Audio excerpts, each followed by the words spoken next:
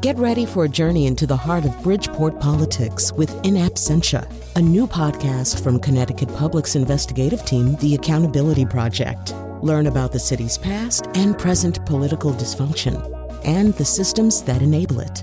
Tune in wherever you get your podcasts. Funding provided by Robert Yeager and the Tau Foundation.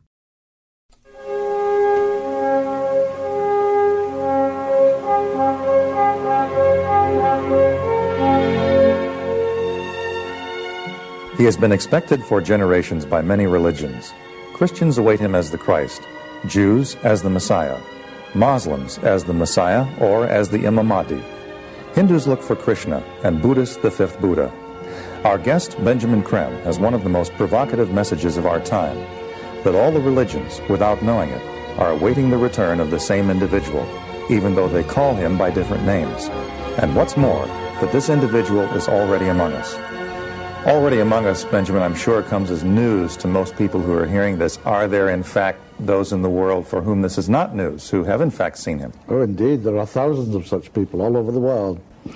One particularly well-media documented event was in Nairobi, in Kenya, in June '88, when he suddenly appeared out of thin air, I mean literally out of thin air, at a prayer meeting attended by 6,000 people. Who instantaneously recognized him as the Christ. And about 30, 40 people around him, close to him, were entirely healed. They walked off, threw away their crutches. But overall, it would be fair to say that he's kept a somewhat low profile in appearing. Yes. He works within the law governing our free will. And most people who give any kind of thought at all to the idea of a Christ returning to the world, visualize him coming down on a cloud, from heaven, tremendous dramatic event, waving a rod of power, surrounded by angels blowing trumpets and so on. In fact, he said, "Sleep not, keep awake, keep alert, for I come like a thief in the night. In such an hour as you think not." And that's exactly what he has done. All right, a little personal history here. So that person that you're hearing, Benjamin Creme, is somebody that I interviewed a number of times in the 1990s. And the shameful reason I interviewed him, I was working in a different format of radio. It was the kind of format of radio where the producers are always kind of looking around for something to put into various time slots without necessarily curating or thinking very carefully about what that something might be. And Benjamin Creme, or his representative, just was the kind of guest who was on a lot of Rolodexes, which actually also existed at that time.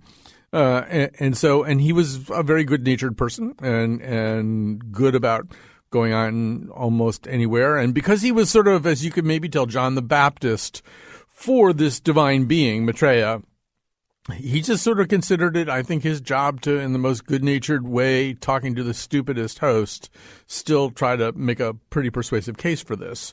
So this is but one facet. It's really the end of the book that we are going to be talking about today with Anna Della Subin. The book is Accidental Gods, On Men Unwittingly Turned Divine.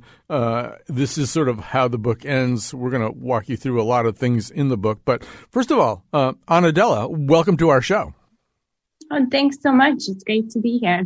So tell us a little bit more about this particular story. This particular story, it doesn't conform all that tightly with a lot of the other kind of models and paradigms that run through your book, but it is sort of part of that idea, right? This notion that there's a kind of hunger in certain quarters for something like this to happen. Oh, absolutely. And it's amazing to me that you actually interviewed Benjamin Creme, or a representative of him. That the story there is super fascinating. So in 2010, Creme, who's kind of an inheritor of the Theosophical tradition, he issued this sensational announcement that the Maitreya, or this Messiah figure, had just appeared on an American TV show. And so across the earth, his followers were kind of searching for clues, and they decided that this British Indian economist, Raj Patel, who lived in San Francisco, actually fit all the prophetic criteria. And he had just appeared on the Colbert Report. of all shows. And so Raj was in a taxi, and suddenly all these messages started pouring into his phone saying, "Are you the one?" And he was really confused. And then all these strangely excited people started showing up at his lectures about kind of prosaic subjects like, food scarcity. And he was, very confused. And he actually ended up arranging a face-to-face meeting with Krem where they realized that his apotheosis had all been a mistake. Right. We're going to help you out a little bit more with some more audio because Raj Patel also found it necessary to go back to the Colbert Report. Let's get to the question that's on everyone's mind. Are you, in fact, the long-awaited Messiah? No. I mean, I stopped there. Are you not aware that Benjamin Creme also prophesied that the true Messiah would deny his messiahhood? So would you like to try that again? Are you the Messiah? Well, no. I mean, I'm not 95,000 years old.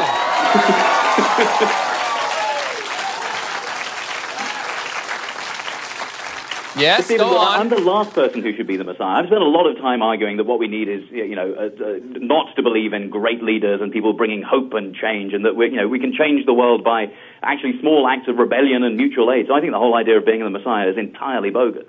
Yeah, that sounds very holy of you. Now, why would you deny your messiahhood?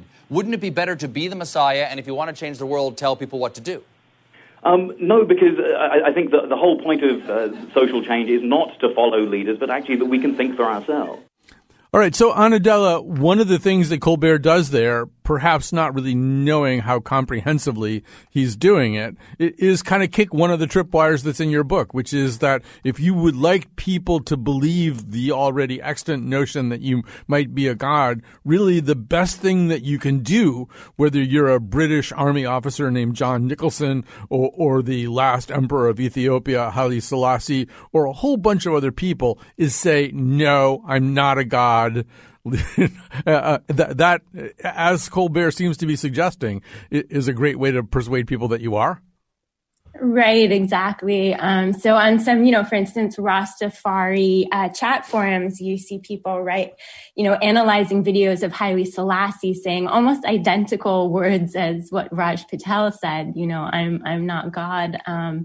And for these Rastafari listeners, they're saying, well, of course, God wouldn't, it's his divine humility, like, why would you trust a God who's boasting about being God? But that what's so funny about that clip that you just played too is, like, in the case of Raj Patel, even his stutter was used as proof of his divinity. Even that, seemed to fit some prophetic criteria. And there's an American Association for, people who have stutters, which also embrace this idea that, a stutter is, a great asset to have. And so literally anything, he could say just is explained away by those who believe in his divinity.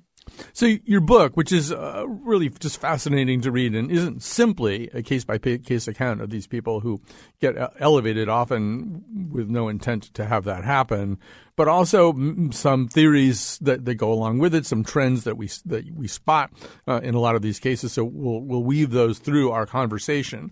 And we should say also the book begins very interestingly in antiquity, in Greco-Roman times, where in fact the sort of the monorail connecting you from mortality to godhood ran on a pretty regular basis. There were, lots of people who were kind of understood to have had that happen, at least as a matter of legend. Roman emperors had to kind of decide not to be gods, except for Julius Caesar, until they died. That was like sort of a death benefit. You got turned into a god. So there was a lot of that kind of thing going on.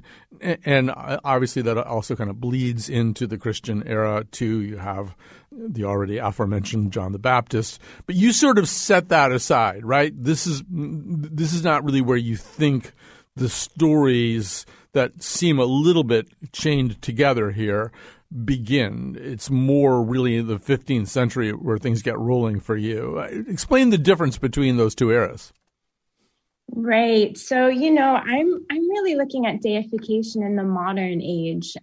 there's that old line that like modernity killed God, as Nietzsche famously announced, God is dead, who will wipe the blood from us. But I'm actually kind of suggesting that actually the modern age has been all about creating new gods, and the divine has just multiplied in all these completely unexpected ways, starting from the so-called dawn of the modern age, which is when Columbus lands in the New World. And in his diaries, he reported that he was hailed as a celestial being by the people he met. And this claim, gets repeated over and over again and again. Later explorers too. So, my story really begins in the 15th century and goes right up to the present day with Trump. Right. So, yes, and she's not kidding either. So with these great white explorers, though, there's the whole thing about history is written by the victors. Well, apotheosis is written by conquerors. And it does seem as though it's one thing to claim that indigenous people, First Nations people saw you and concluded you must be a god. It would help a little bit if anybody from that population backed you up on that claim. And some of the backup claims aren't really there, right? This is more these explorers and conquerors telling their story. Right, exactly. So in this part of the book, I'm really tearing apart these myths. And the myth of the white explorer who's hailed as a god is such a foundational myth in the history of the Americas. But when you really get down to the language and you look at who's writing these stories, mainly the sailors and Christian missionaries, so often it hinged on the translations of words that didn't really mean what, the Spanish thought they were hearing. So in the case of Columbus, it was this word called Torre, which they translated as celestial being or heavenly being, but it actually meant something more like something unusual or strange or something that you couldn't explain. But, the colonizers seized upon these stories because they were deeply useful, because they seemed to show that, the Spanish arrival in the New World was providential and it was God's will. And, all these people who had been living in darkness were just waiting for the Spanish to come and hailed them as gods.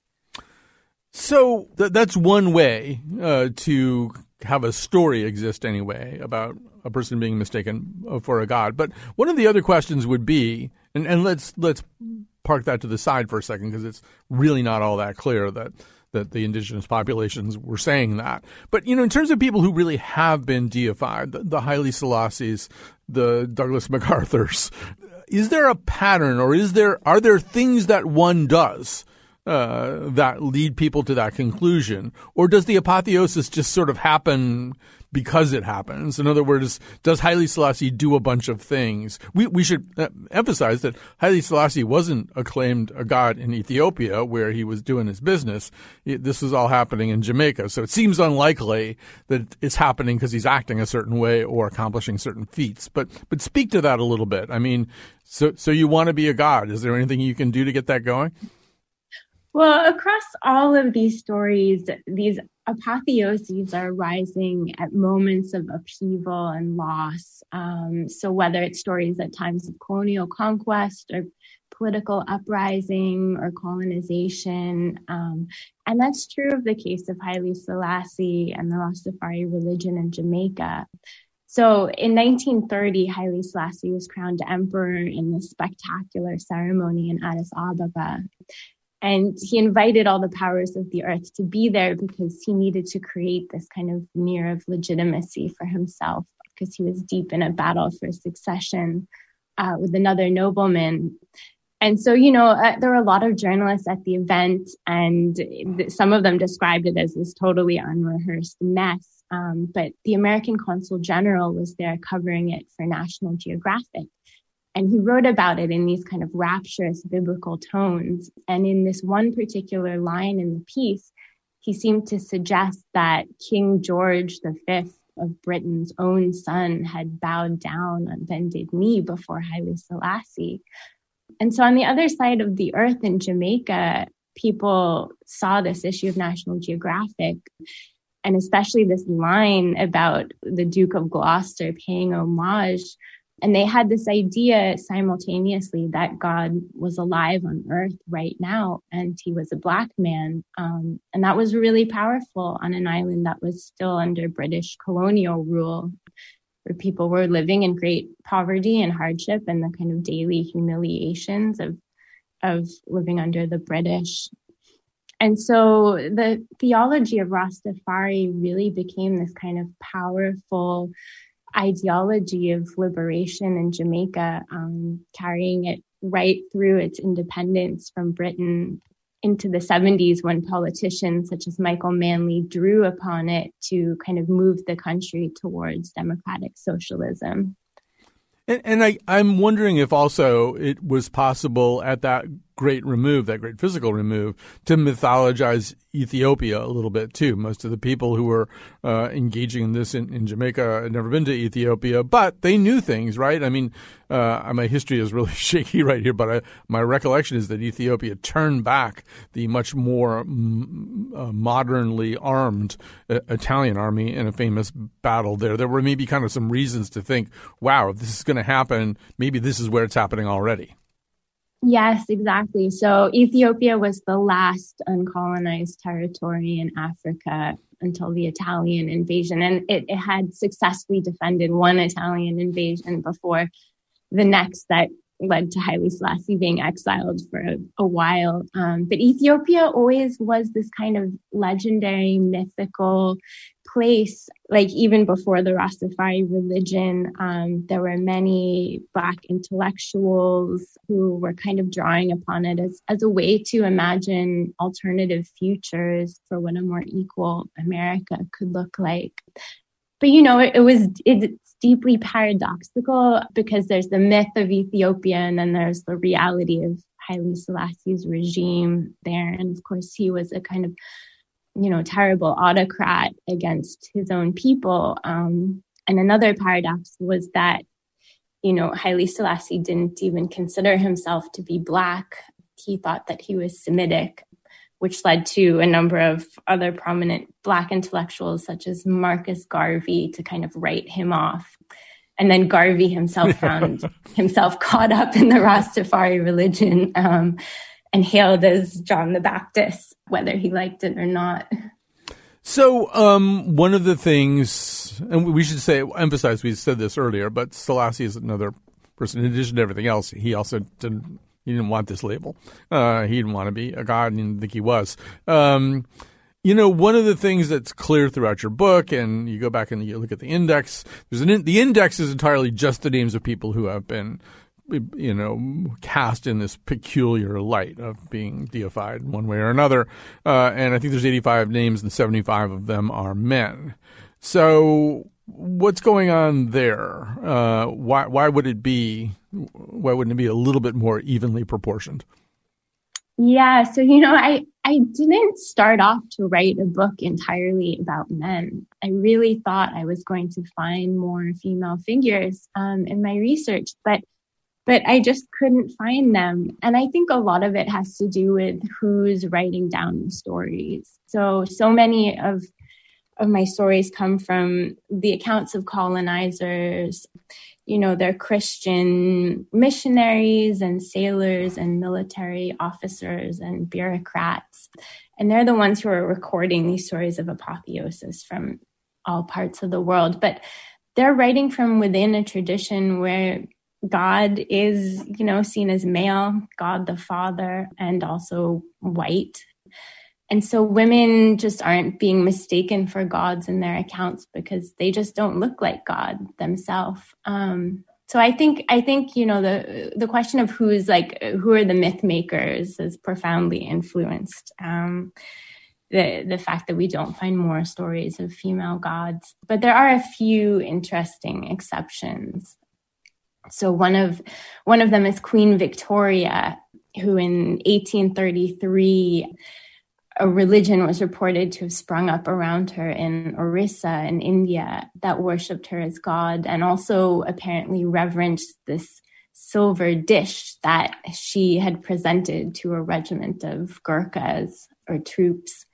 And so the British kind of seized upon this story as proof of the kind of religious fanaticism of Indians, and as proof that British civilizing influence was still needed.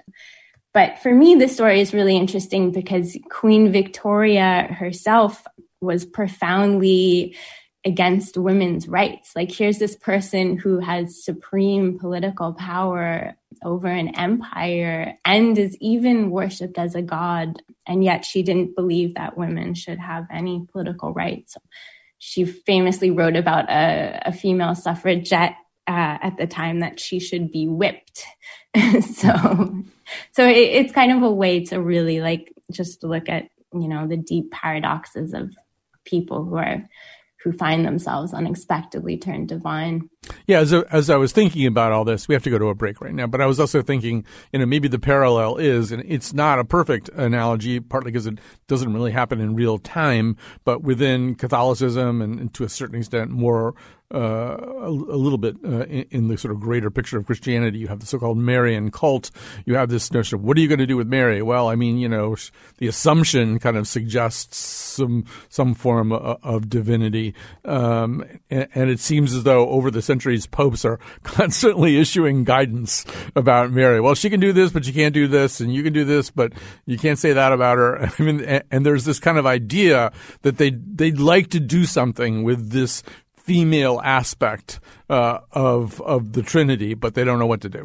Right, exactly. Mary has kind of always been this sort of liminal, almost dangerous, kind of unplaceable figure. All right, we're going to take a quick break here. The book Accidental Gods by Anna Della Subin on men unwittingly turned divine. We'll come back after this.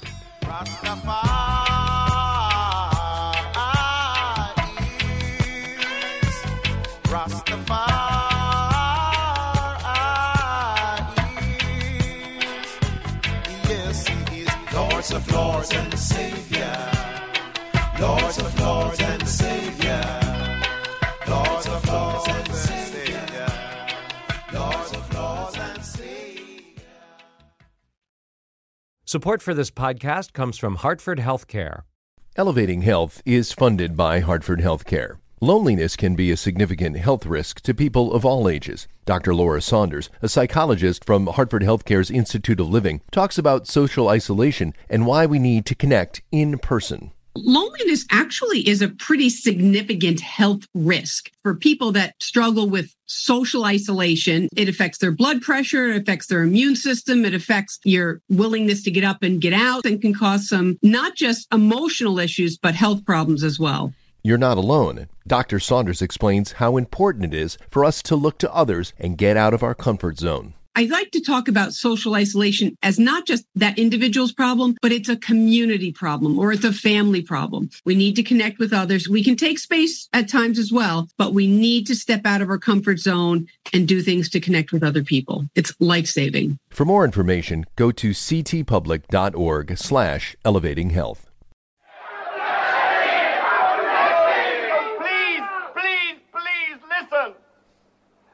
I've got one or two things to say.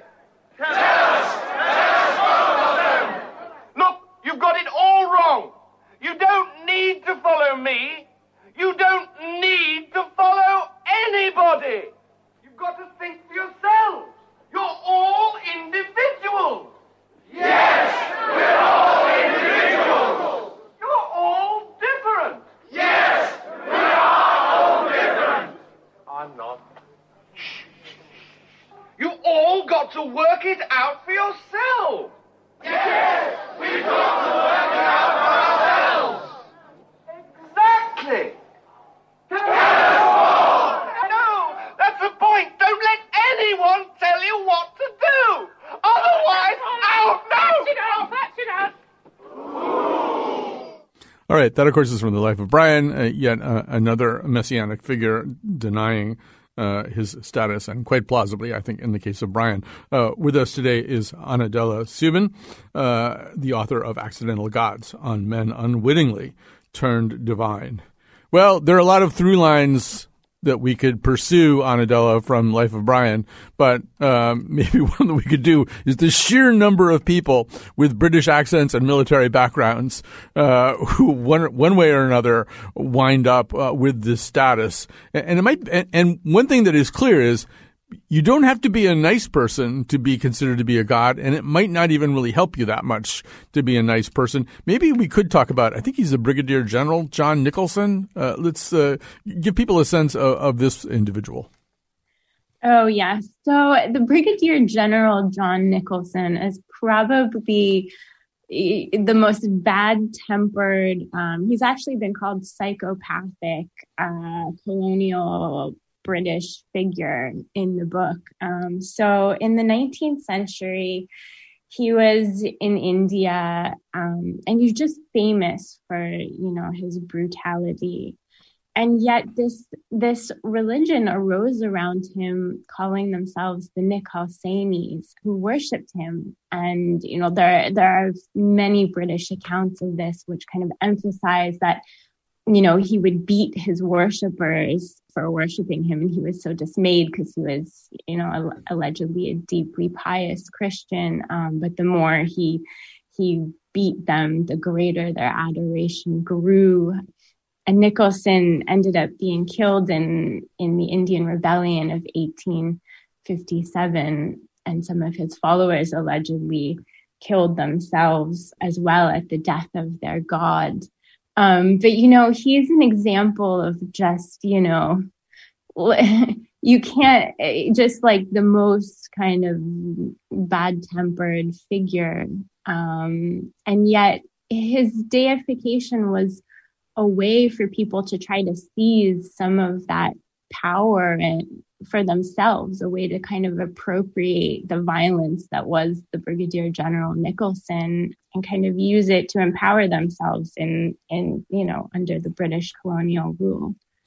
Right. Was there any particular reason for it being him? There were plenty of bad-tempered British military officers sprinkled around the British Empire upon which the sun never set.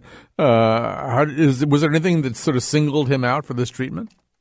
So his other assets were apparently he was very tall, and that's true of a lot of gods in my book. They all have tall statures. He was said to be handsome. Another thing that's common across the stories, which pops up, is that he didn't like to talk a lot. He was kind of silent. And so that also furthered the sense that there was something supernatural about him. Right. We could modify that old saying and saying it's better to keep your mouth shut and be thought a god rather than to open it and remove all doubt that you are. Exactly. But that's not true in the case of Prince Philip, for instance. Right. So let's talk about Prince Philip. This is also very tall, my recollection being. Also very tall, Brit, great stature, and an unlikely person. I mean, he's not even within the royal household, within the kind of Windsor ecosystem, that towering a figure except physically. So what happens? Who decides he might be a god?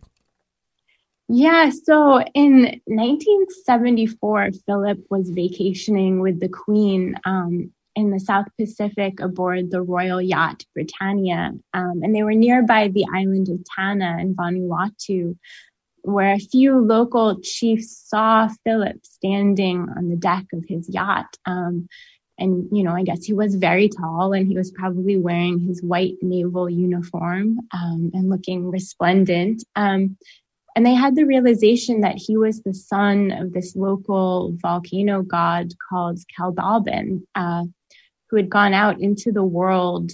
And it was said he would one day return to Tanna and bring with him an end to all death itself, and prosperity would reign on the island. And so this idea, persisted and spread into a religion that exists into the present day. And, it might seem like incredibly unlikely that they would choose Philip of all people, but Philip actually started this kind of pen pal relationship with his worshipers, which I think, really did much to kind of keep the religion going and encourage it. So, for instance, some of his worshipers sent him a ritual pig killing stick, and then he posed with it on the lawn of the palace and sent back a portrait. And then eventually they actually had a face-to-face meeting in Windsor Castle.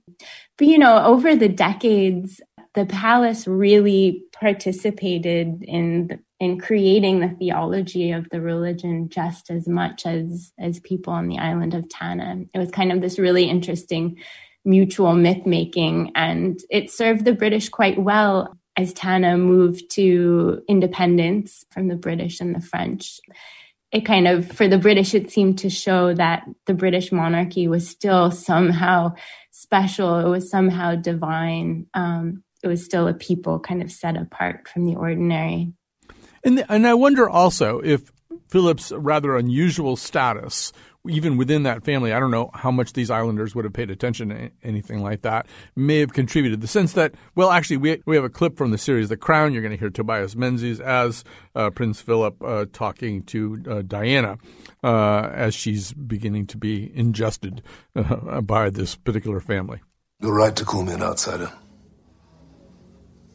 I was an outsider the day that I met the 13-year-old princess who would one day become my wife. And after all these years, I still am. We all are. Everyone in this system is a lost, lonely, irrelevant outsider. Apart from the one person, the only person that matters. She's the oxygen we all breathe, the essence of all our duty. All right, there's some other kinds of mythologizing going on there too, but you can sort of also maybe understand why they would feed that fire, particularly because, as he suggests in that clip, the British monarchy, to the extent that it has any force at all, is kind of monotheistic. It's the Queen, and then there's a whole bunch of demigods who nobody really cares about, or they make fun of, or they run scandal stories about them in tabloids and stuff like that. But they're very much cut down to size in a lot of ways within, I think, the reality of Britain and the UK. So, you can sort of see why it might be kind of attractive to Philip and to maybe the whole family to, have him have this status someplace else. Absolutely. And, there's been, a lot of quite derogatory, racist press around the Philip worshippers in Vanuatu, especially in British papers or kind of, journalists poking fun at the religion. But, what I'm suggesting in the book is that it's actually really no more strange to worship Prince Philip as divine than to believe in the divine right of kings, which still very much propels, just the existence of the British monarchy today. And the question of whether the British monarchy should still even exist in this day and age. And so Prince Philip's divinity very much became a sort of set piece in his biography, which has been endlessly repeated. And you can see how it is, it's actually a very deeply compelling idea for the palace itself. So much we want to cover here, and as a result, I could have 10 more minutes of this particular conversation, but I don't think we can do that because we want to explore even more of this fascinating book. It's Accidental Gods, written by Anna Della Subin, the subtitle On Men Unwittingly Turned Divine. And why don't we take a quick break here, and we will come back with one more segment. Oh, yes, I'm the great pretender.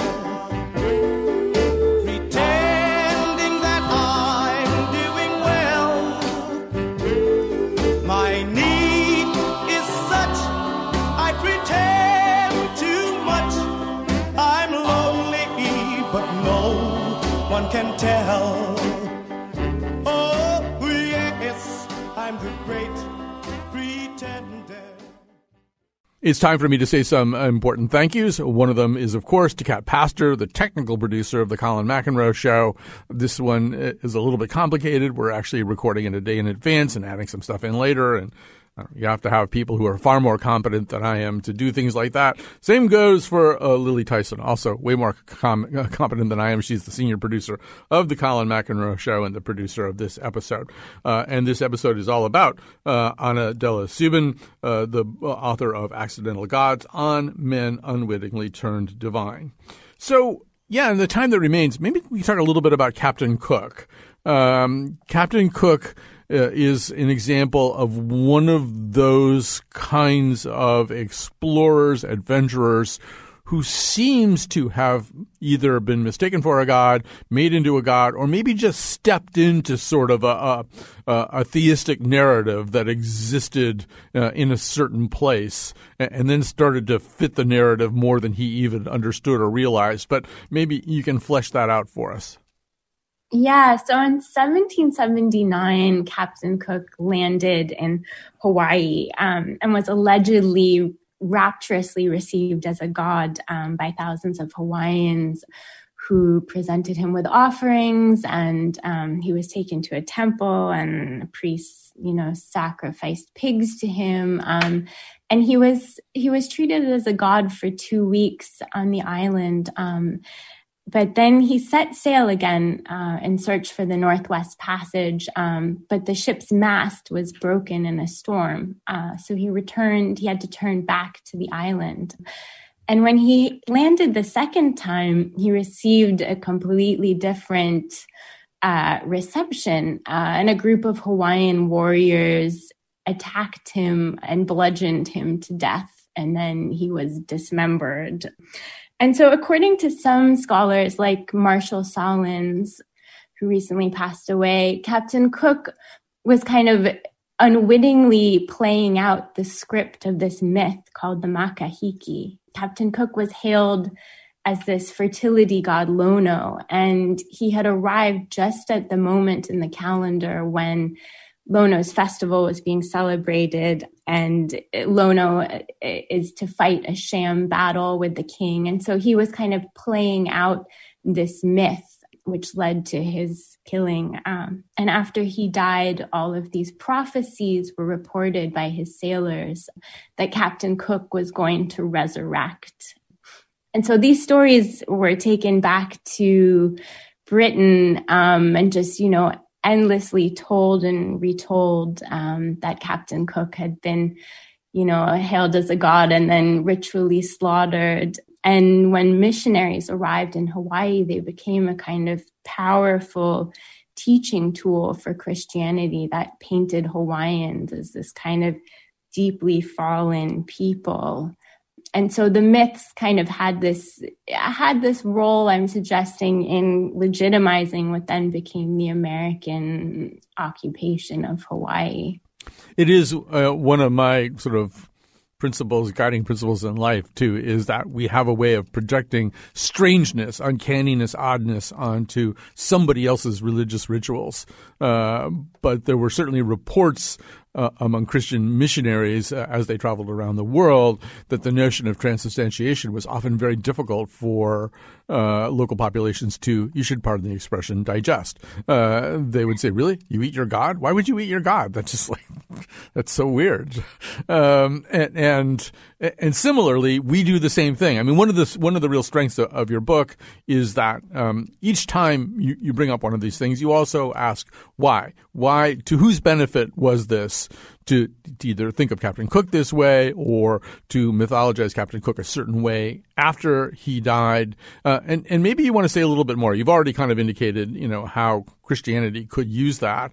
But, Hawaii has a really kind of complicated relationship, probably to this day, between certain aspects of its population. So do these things kind of persist at a granular level? Yes, absolutely. Like the story, it entered school textbooks for what Hawaiian children were taught of as the history of their nation. And what I'm looking at, I'm even getting down to like the sentence level, which is, the word Lono itself. Captain Cook was allegedly hailed as this god Lono. But then it turns out that Lono is also a word that can be used for human chiefs or anyone who's commanding authority. And so, so much of it also hinges on language and mistranslations at the very like granular level, which then become magnified into this kind of Hawaiian original sin that they killed Captain Cook and worshipped him as a god. Right. And sometimes there's sort of an Occam's razor thing here, too. It's kind of like, why did they kill him? Well, another possibility was he was acting like a jerk, and he had turned into a much less pleasant person than he had previously been. And he actually, was, in fact, inflicting a lot of misery on people around him. I mean, that may have had as much to do with their decision to treat him that way as any thoughts they might have had about theology or mythology. So, well, yeah, that's exactly, my own personal thought of what happened there was that, it did look like Captain Cook had returned to conquer the land and people were acting, in self-defense and protecting their own sovereignty rather than playing out the myth of ritual killing of a god. Oh, there's so much I want to talk to you about, and we're running out of time here. I'm talking to Anna Della Subin. The book is Accidental Gods on Men, Unwittingly Turned Divine. Well, I guess we have to say this because you mentioned it already. You said the word Trump at a certain point, and there's just no way to absorb every single story and subplot of the 4-year Trump presidency. But this is one of them that I didn't know. Maybe you better clue us in. Yeah, so in my book, I'm telling the story of this religion that arose around Trump in a village outside of Hyderabad in 2018 when this man, Busa Krishna, decided to worship Trump as an avatar of Vishnu. And he created a temple in his backyard and this gigantic idol of Trump. And he would meditate holding his portrait under a tree and offer sacrifices to him. And his family thought he was totally crazy. And then when Trump ended up contracting coronavirus, this man began a hunger fast. And the story took a tragic ending when he actually died the day that Trump left the hospital. And so, the story was reported a lot in the American press, and it seems to check all the boxes of what makes a religion. There's temples, there's scriptures. But in my book, I'm suggesting that, this only just gives a kind of recognizably religious form to things that are happening all around us in America today, much closer to home. I think, anyone kind of looking at the adoration of Trump and the myths of QAnon would have the sense that there's just something beyond the secular happening there. Absolutely. I'm so glad you said that. I've been scheming for a while to do exactly that show. There's a way in which there's a sort of syncretism that's going on, and that some of America's degraded information climate really kind of represents a joining together of what used to be called New Age and woo-woo and stuff like that with more standard right-wing paranoia, but they're all kind of making common cause around a certain set of issues. And it does have to it, I think, a slightly mystical feeling, and maybe an extremely mystical feeling. So we might be able to go, we might have to go through another one of these periods. So I guess, as you step away from this, if it's possible for you to ever do that, my sense running through the book is it's usually a sign of something unhealthy is going on, right? There is either a colonialist or imperialist state of oppression, which people are trying to adjust their cognitive dissonance about, or as you say, there's upheaval, there's transition, there's maybe transition that was not entirely bloodless. It doesn't feel as though this just happens on a normal day when it's sunny out and people feel like making somebody into a new god. Right, exactly. You know, it's these moments of kind of upheaval when things seem out of joint. You know, I think people kind of deeply need a sense of something immortal. They need a sense of some kind of like concrete future or some kind of myth or transcendent kind of theory just to make sense of, you know, the world around them. So moments of apotheosis become kind of powerful ways to make sense of very challenging circumstances across all the stories in my book. Do you think also that there's this sort of, I've always believed that there's a kind of fundamental human hunger for polytheism, for all of the exaltation of monotheistic Abrahamic religions. The truth is, they're full of angels and saints and these sort of things that are these intermediary or jinn or, you know, I mean, there are these things that are these intermediary creatures, not quite gods, not quite not gods. It really, I feel as though there's almost a kind of restlessness we have when someone says, nope, just one God, nobody else out there. It's just you and this one God. It doesn't take very long before you start coming up with something like a saint who has mysterious and pretty obviously supernatural powers. I mean, do we have some kind of weird appetite for things like that? Absolutely. I think, you know, even in the most ruthlessly monotheistic traditions, you keep finding divinity, you know, across the spectrum, as you say, from like saints to jinn or spirits. And I don't know, I think, you know, what draws me to the subject personally is that I also kind of feel this hunger and longing to deify myself, you know. I could like rattle off lots of people who I think should be turned divine. And so, yeah, it's a powerful urge that, you know, I think we're all implicated in. Yeah. Not for nothing are rock stars often referred to as idols, and not for nothing are we currently entranced and almost kind of dominated by a superhero culture on the screens. I mean, there is one group of superheroes who I think are called new gods, but in general, superheroes have, you know, supernatural powers. That's one of the things we like about them so much. And it feels as though that's another kind of projection, right? Another way of slaking that appetite for just this incredibly binary existence with one God and then, you know, 7 billion people. Yeah, I had to make the decision in writing my book that I just wasn't going to include sports stars, artists, singers, Elvis, because, you know, it was already longer than my publishers had hoped for. But there could definitely be a sequel to it. All right. Well, we look forward to the sequel. This conversation's been a lot of fun. So, first of all, thank you very much for appearing with us today. And Anna Della Subin, the book is Accidental Gods, on Men Unwittingly Turned Divine. I believe this was like 10 years in the making for you, right? Yes, it was. All right. So listen to that. She spent 10 years writing it. You can spend, you know, a week reading it. Thanks for joining us today. Oh, thanks so much. It's great speaking with you.